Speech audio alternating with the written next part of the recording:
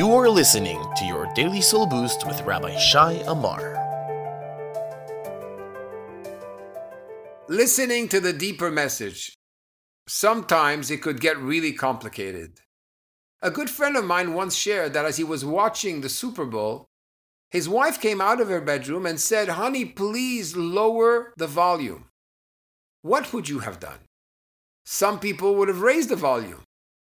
He actually shut the TV off, invited her to sit next to him on the couch, and for the next hour and a half, they talked. Obviously, she had a lot sitting on her heart that she needed to share. Let's imagine a different scenario. This time, he just listens to the words, not to the message, not to the cry, and he lowers the volume.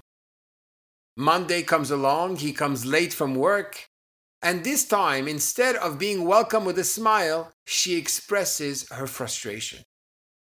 He still doesn't understand what's happening. The lesson is clear. Whenever you make a mistake and you get a disproportionate reaction to your mistake, you must understand that there's a greater mistake before that you did that caused this type of frustration or bad feeling on the other side. So next time when somebody you care for requests something from you, take the time to actually listen. Listen to the deeper message and address the true issue.